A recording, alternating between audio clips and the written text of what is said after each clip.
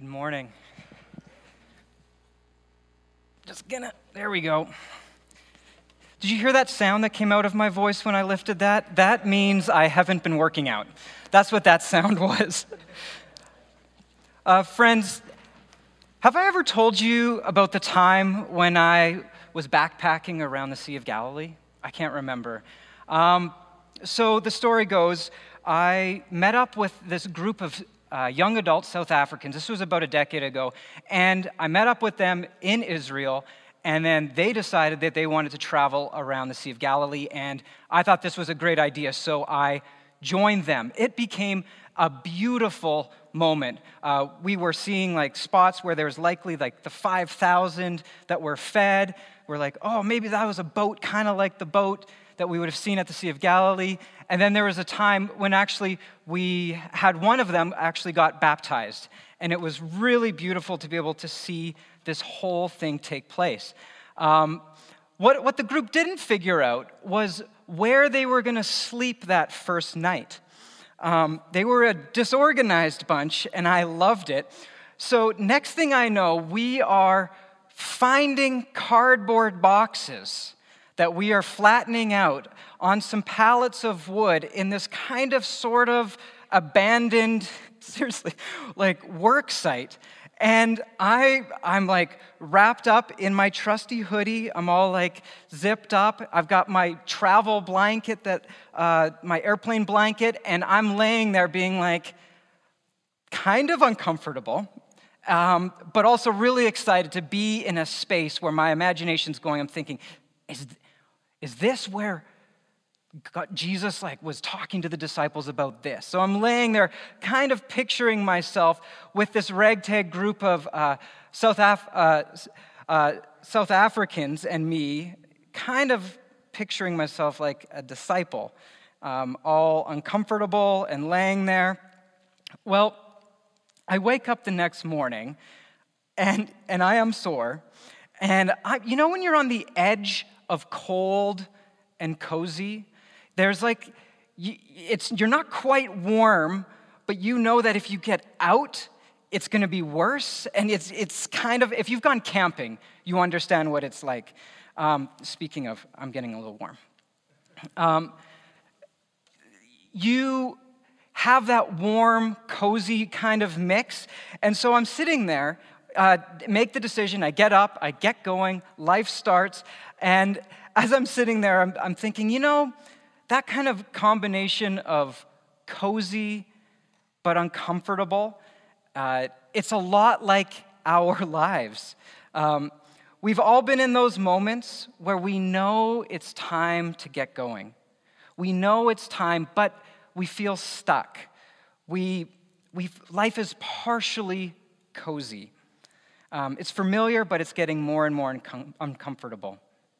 And there are steps you need to take.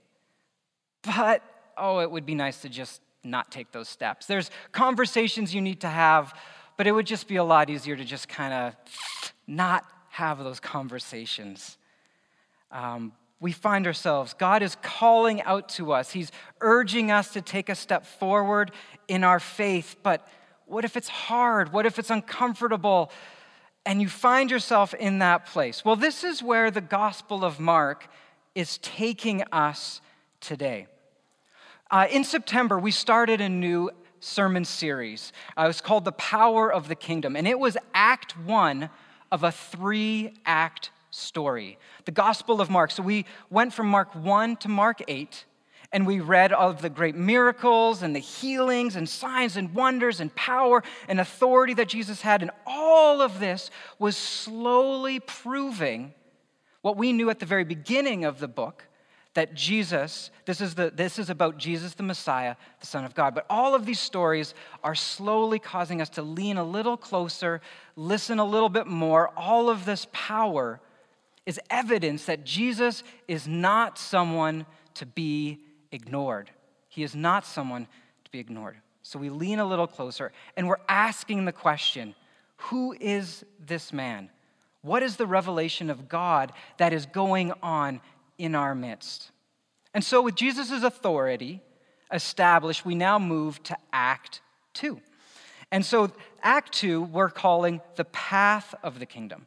So Jesus' attention shifts just a little bit from Galilee, and he shifts his attention now down to Jerusalem. Jesus starts to talk about the necessity of his death, and he begins to show us the way of faith.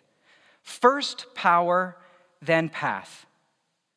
And without that power of God in our own lives, following Jesus is impossible. Without the supernatural support of the Holy Spirit, the way of holiness, we can't do it. Without the friendship of Jesus and the grace of God, the path is insurmountable. It's an insurmountable cliff. And so we find ourselves where we see that we can't quite grasp everything that's going on. And we see this in the disciples too. They're kind of missing it. They're seeing, but they're not seeing. They're struggling. And so we need the multiple revelations. We need the multiple stories, and we see this in the text today. So Act 2, there is still demonstrations of power. There's still authority. There's still miracles. But there's a shift in Mark. Mark is moving towards communicating through these miracles at a different level. So they're on the surface, there's great value. But we dig a little deeper. We see some of the narrative subtleties hinting for us to look deeper.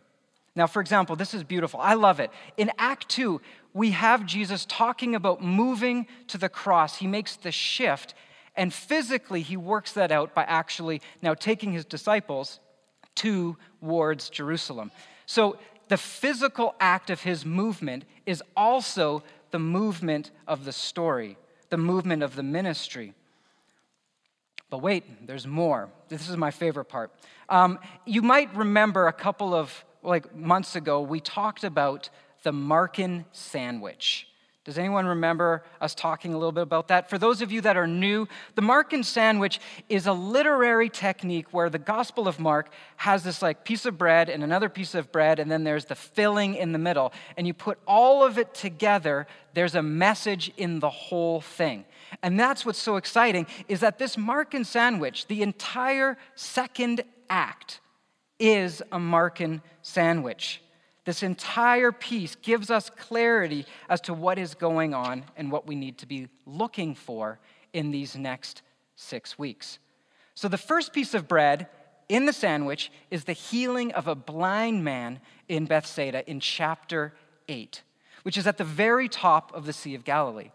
And then the second piece of bread, what do you suppose it is?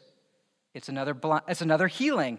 Another blind man is healed named Bartimaeus, and he's way down in Jericho. And so we have this movement of this physical movement. We also have this narrative movement.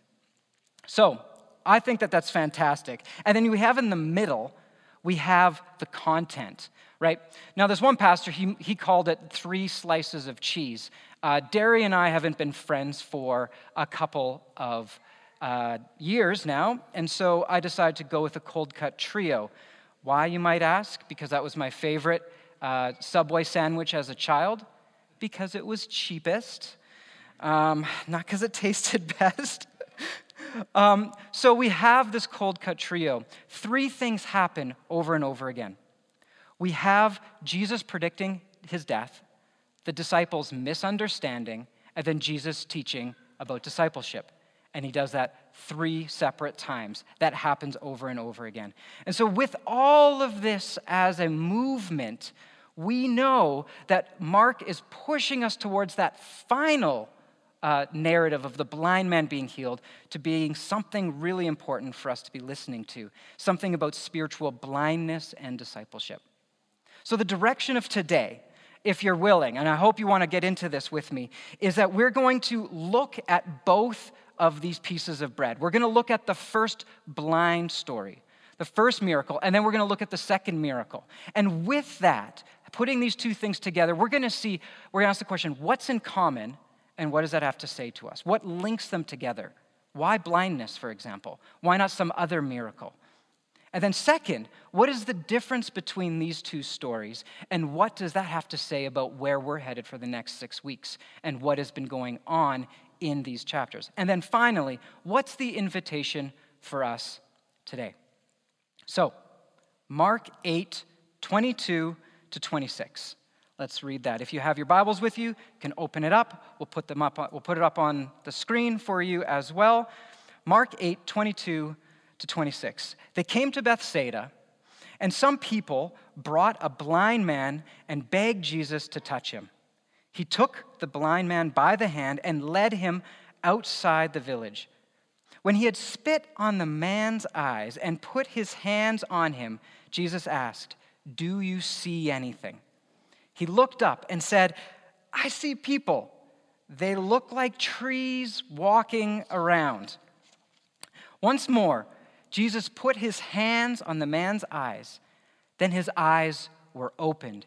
His sight was restored, and he saw everything clearly.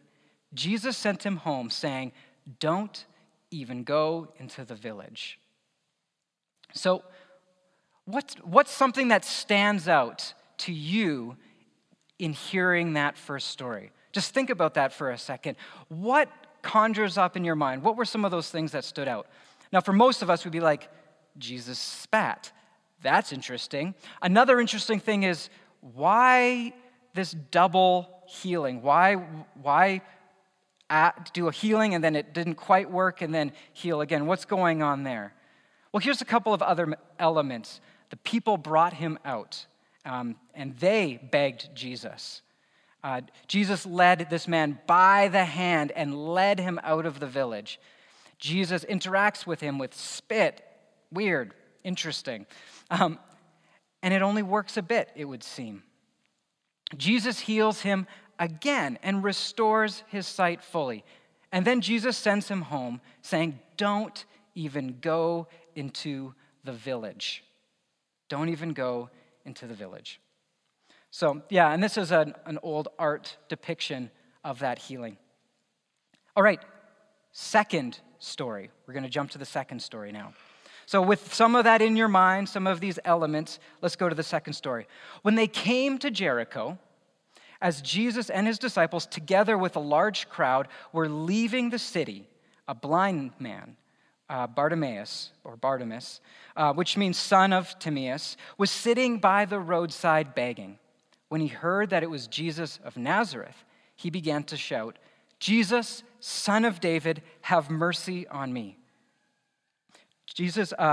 Many rebuked him and told him, "Be quiet." But he shouted all the more, "Son of David, have mercy on me." Jesus stopped and said, "Call him." So they called to the blind man, "Cheer up, be on your feet, he's calling you." Throwing his cloak aside, he jumped to his feet and came to Jesus. "What do you want me to do for you?" Jesus asked him. The blind man said, "Rabbi, I want to see." "Go," Jesus said. "Your faith has healed you." Immediately he received his sight and followed Jesus along the road. All right, so what stands out to you about this passage? There's some differences and there's some similarities, and these differences and similarities matter. First of all, this man was named, right? He was given a name. The other person, there was no name. So this is an actual character in the story. The other blind man was kind of just a plot point. So that's one thing to notice. When the man heard Jesus was near, he called out. When he was hushed, he cried out even louder. When given permission, he threw his cloak aside. He jumped to his feet. He ran to Jesus. There's a bit of contrast there to what the other blind man did, who was led by other people. He wasn't even the one asking to receive sight. People were asking for him. Jesus asks him, "What do you want me to do?" And he gives a clear, crisp answer, "I want to see." Jesus declares, "Your faith has healed you. Your faith has saved you." Contrasted with this kind of slow healing that takes place with this other blind man. And then finally, Jesus says, go. But that go turns into following, contrasted with the blind man going home. So these pictures, we need to wrestle through that. Some of this nice old artwork. You can see the aggressive attitude, like where Jesus is just standing there waiting, whereas Bartimaeus is the one actively going after Jesus. And this is the story that concludes this entire second act of Mark. So that's really valuable. All right, so what does this have in common? What do they all have in common? Both men were given physical sight. And that's about it. That's the one thing that they have in common. They both, they got to Jesus very differently. They interacted with Jesus differently. What they did after meeting Jesus was different, but they both received grace. For me, this is a critical point. Jesus came to seek and save you and me. He came to heal. He came to restore. And nothing can separate us from the love of God, not even our own passivity, apathy, antagonism. This is prevenient grace at work. This is the grace that goes before us. This is the grace which precedes human action, and it reflects the very heart of God. God is the initiator of any relationship with him, and it reveals him as the one who pursues us. Passive or active engagement with God doesn't change God's love for you. Grace is in God's nature. And so we have this first man who he's not really involved, but Jesus still meets him where he's at. Whereas in the second guy, he is active and he goes after Jesus, and Jesus meets him. And this is really, really good news because we are all sinners, right? We have all fallen short of the glory of God. While we were still enemies of God, we were reconciled to him through the death of his son. So before we go any further and we look at the good on the second story, the miracle of that, the second path, I want to invite you that you need to know that right now, even in this moment, God's grace is upon you. His heart is for you. He is pursuing you. He loves you, and he is enabling you to have the ability to turn away from the life you've been living and turn towards him. That grace is available to all. But let's go back to this first sad individual, the passivity, the lack of engagement. He's brought by people. He didn't even ask to be healed, right? And then Jesus must do everything for him. And you get a sense that maybe this is connected to why it took so much more work for this healing to take place. That there was this lack of engagement where Jesus steps in, does this first healing, and then needs to do it again. So that's one possible component. However, this two-staged miracle, it can't be an accident. This is not Jesus making a misstep or doing something wrong. So Mark is telling us something in this two-staged miracle. And if we were to go back up to Mark 8:18, now that's not part of our story, but in that moment, the disciples are getting into an argument with each other about what Jesus meant by the yeast of the Pharisees. And then Jesus turns to them and he says, "Why are you talking about having no bread? Do you still not understand?" And then this is the important part. He asks, "Are your hearts hardened? Do you have eyes but fail to see and ears but fail to hear?" So Mark is having Jesus say these words, and then just a few passages later, we're having a man who sees but isn't quite seeing. This is a picture of spiritual blindness being so difficult and complicating and challenging that even the disciples who saw Jesus in all of his glory still couldn't quite understand it. This miracle is a message to us, about the challenge the disciples are about to face in their confusion, and an invitation for us to see that as well. So why blindness? We have our spiritual blindness. It's so easy for us to miss it. And the disciples, they had everything in front of them, and yet they still couldn't quite see it. Even later on, just after this miracle, is when Peter declares Jesus to be the Christ. And then Jesus starts talking about the hard things. And then Peter says, no. You're not going to the cross. You're not dying. We're not going to have any of this. And he rebukes Jesus. So at one moment, this disciple is declaring him the Christ. And at another moment, not quite seeing it. And for some of you, this is what keeps us taking that next step of faith. Perhaps you've seen the power of God. Perhaps you've seen Jesus transform your kids. Maybe you've seen God at work in your life, and yet you still can't seem to fully grasp the necessity of giving your whole life to Him. You're still holding back. You're still not sure. You can't quite see the point of giving your whole life over to Jesus. You're seeing, but not fully seeing. And this is the challenge to us. This is a challenge to me. You know, we might be cozy, but there's a discontentedness inside of us. We might have been attending church and being a part of community, and we've been enjoying that, and yet we're not quite willing to take that next step. We don't quite get it.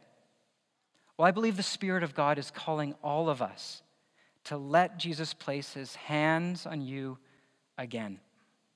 Because the first time, it was a partial step. But will you let Him transform your perception of reality? Will you let Him reveal to you His authority, His passion, His love? Will you walk with us together over the next 6 weeks with eyes as wide open as possible to see what Jesus is saying to all of us for what it means for us to be disciples? And this is when the grace comes in again. If the disciples can blunder 3 times actually throughout this whole series and misunderstand, get angry with God, and yet still end up having a vibrant, joy-filled faith that produces good fruit, we can trust that that's for us too. Okay, so the first blind man is a picture of how hard the journey can be. That spiritual blindness is a real thing. But by God's grace, we have the second story. The second blind man is a picture of something greater. So point 3, this is kind of where we're at. Life with God is a partnership. Life with God is a partnership. Dr. Rob Snow, a friend of ours, mentioned to me the other day in reference to these 2 texts that when you put these 2 stories up together, you can see that life with God is a partnership. And we need to choose to be well as much as we need faith to expect God to heal. We need to choose to be well as much as we need faith to expect God to heal. So can you picture Bartimaeus? I can. He's at the side of this road, and Jericho is kind of a hub, right? Everyone from the east would come to Jericho before making their way to Jerusalem. So there's a gathering, there's people there, and he hears that Jesus of Nazareth is nearby, and he's yelling out, and people are embarrassed, and they're like, dude, like, don't embarrass us. Like, he's the local blind man. It's likely he hasn't gotten very far. He probably lives around the corner. He probably was born around that corner. And so people know him, and he's making a scene. People are asking him to be quiet. And when he hears the invitation, he jumps up, probably crashing into several people on his way, not asking for help, just going towards where he perceives Jesus to be, making a mess of things. Jesus doesn't seem bothered by any of that. He just leans in and says, "What do you want me to do for you?" And you might think it to be an odd question, but you'll later on, and this is not for today's sermon, but through the next couple of weeks, we'll see that that question is asked as well to James and John, who give a terrible answer to the question. Whereas this blind man, when asked, what do you want me to do for you, answers really, really well. And so he stumbles forward, having all of this happen, and then there's the miracle. And the miracle happens fast, it comes quickly, and it's this celebratory event. Bartimaeus says, "I want to see." And we know now, having seen some of this text and some of this literature, what's going on is it's not just a physical healing that Bartimaeus is asking for. He's asking to have eyes to see what Jesus is all about, eyes to see the true Christ. Not the king with the sword, right? But the king who's going to a cross. He's asking to have full sight, full perception. And I love that this man doesn't go home. He doesn't return, he follows.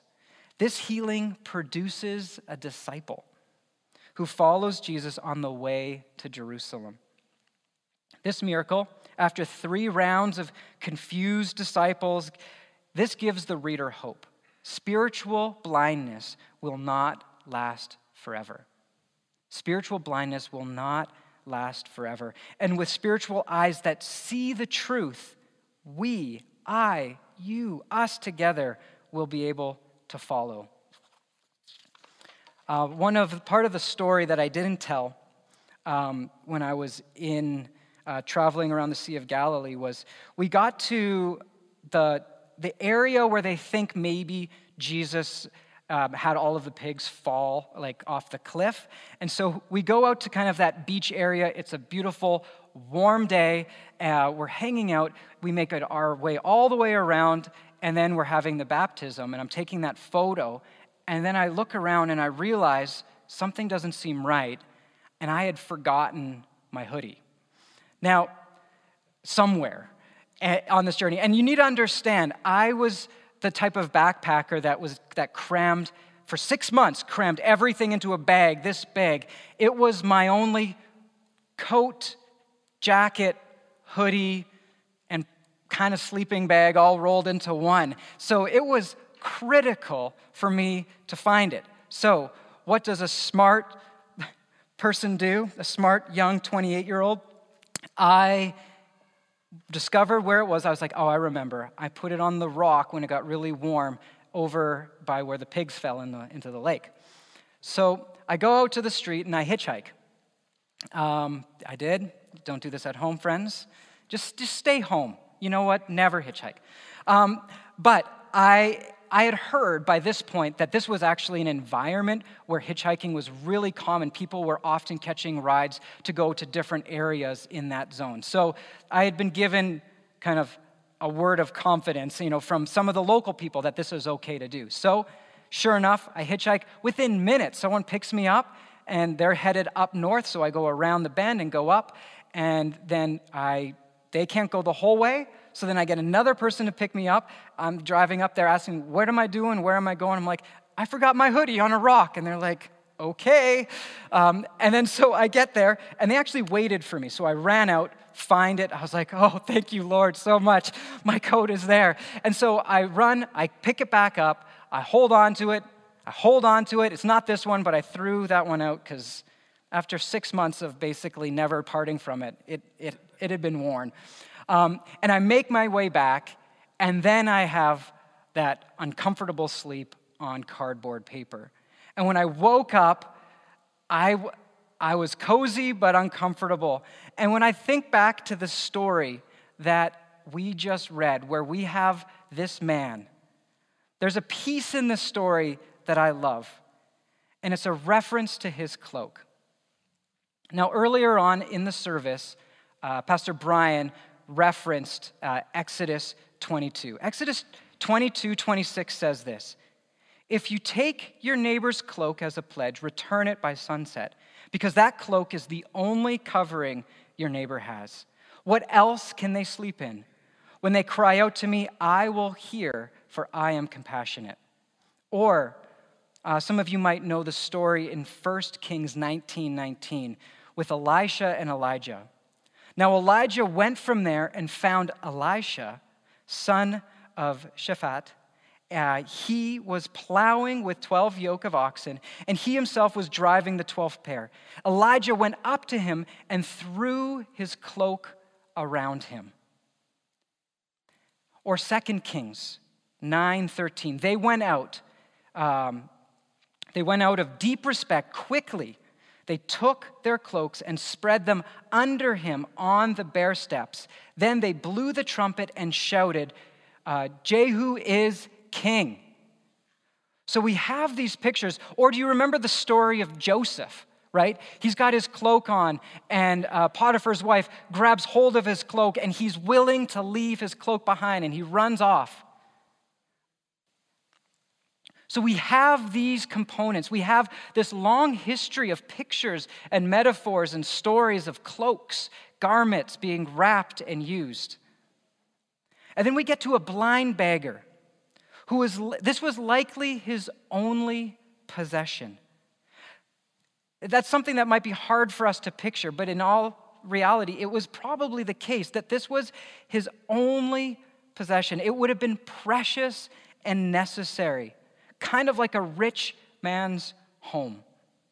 It wasn't just a coat, but shade from the sun, a bed, safety, security. He would have known every fiber like the back of his own hand. People would have known him for the cloak that was draped over his shoulders. They would have recognized him from the corner. He would have clung to it with desperation because he needed it for so many reasons. And with that picture in our minds, when we hear the story that upon hearing the invitation of Jesus, he throws it away. The text actually says that he throws it aside. He puts it to the side. He gets rid of it. The significance of a cloak, just like with Elijah to Elisha, was more than just a comfort. It was protection. It was identity. It was a marker of who he was and who he was becoming. We know that in the story of the lost sons, right? We have the father who wraps the cloak around the son, protecting him from those who would stone the son. A cloak had significance. It had depth of meaning. And this blind man, even before being healed, what does he do? He has thrown the cloak aside. Before he was healed, he was already leaving his life behind. Are you sensing the weight of that moment, the faith that he demonstrated in that activity? He isn't just running towards Jesus, he's leaving a life behind. He's walking away from being the blind beggar, and he's already started following Jesus on the way, even before being healed. The cloak is done. It's gone. It's served its purpose. It has no place in this man's new life with his new identity. What cloak worked for you when you were blind? Metaphorically speaking, what cloak, what wrapping, what is now just ratty old rags that are getting in the way? What part of your life has become, it's no longer comfortable and it's starting to get more and more uncomfortable and it doesn't fit with your new life in Christ? What part of your life, when you look back and when you grab hold of it, it just brings you back to brokenness, blindness, and a life without Christ? There are things that we have in our lives. There are things that are in my life that we have a tendency to want to go back to. Like I remember how warm that cloak was, but it doesn't serve a purpose for us anymore. We have convictions, we have resentments and wounds that have come to define our identity. But Jesus has invited you to come to him and to throw that cloak aside. There are sins that you keep returning to, these ratty old rags that give you temporary comfort, but Jesus has invited you to come to him, to throw the cloak aside. Why would this blind man hold on to something like that? It makes sense for him to leave it behind. And yet in our own lives, it is so hard to leave those things behind.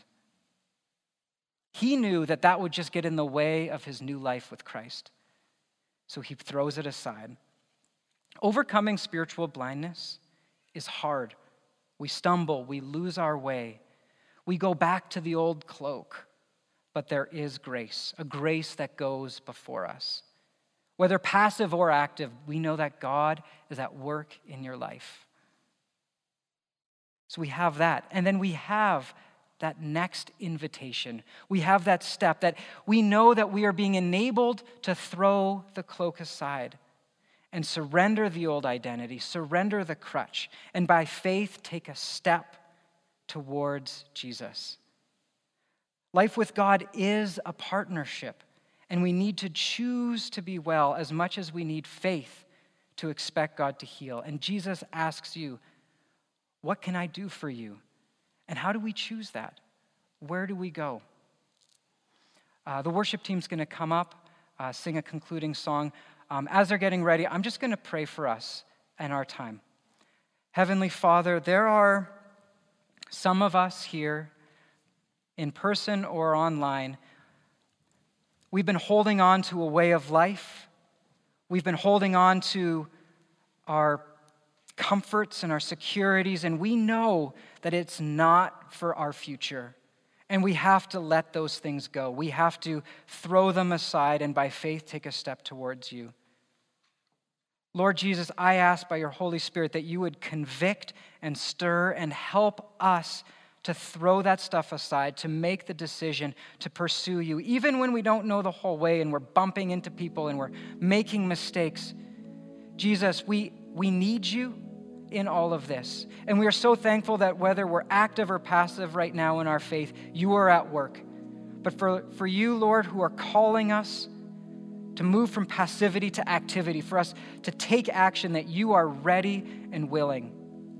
Help us to throw the cloak aside, to let go of those old behaviors, actions, and attitudes, and trust you with our lives so that we can fully follow you, just like Bartimaeus did. He threw it aside, by faith walked to you, found healing, and then followed you all the way to Jerusalem. Lord, teach us to do the same in these next 6 weeks. We pray this in Jesus' name. Amen.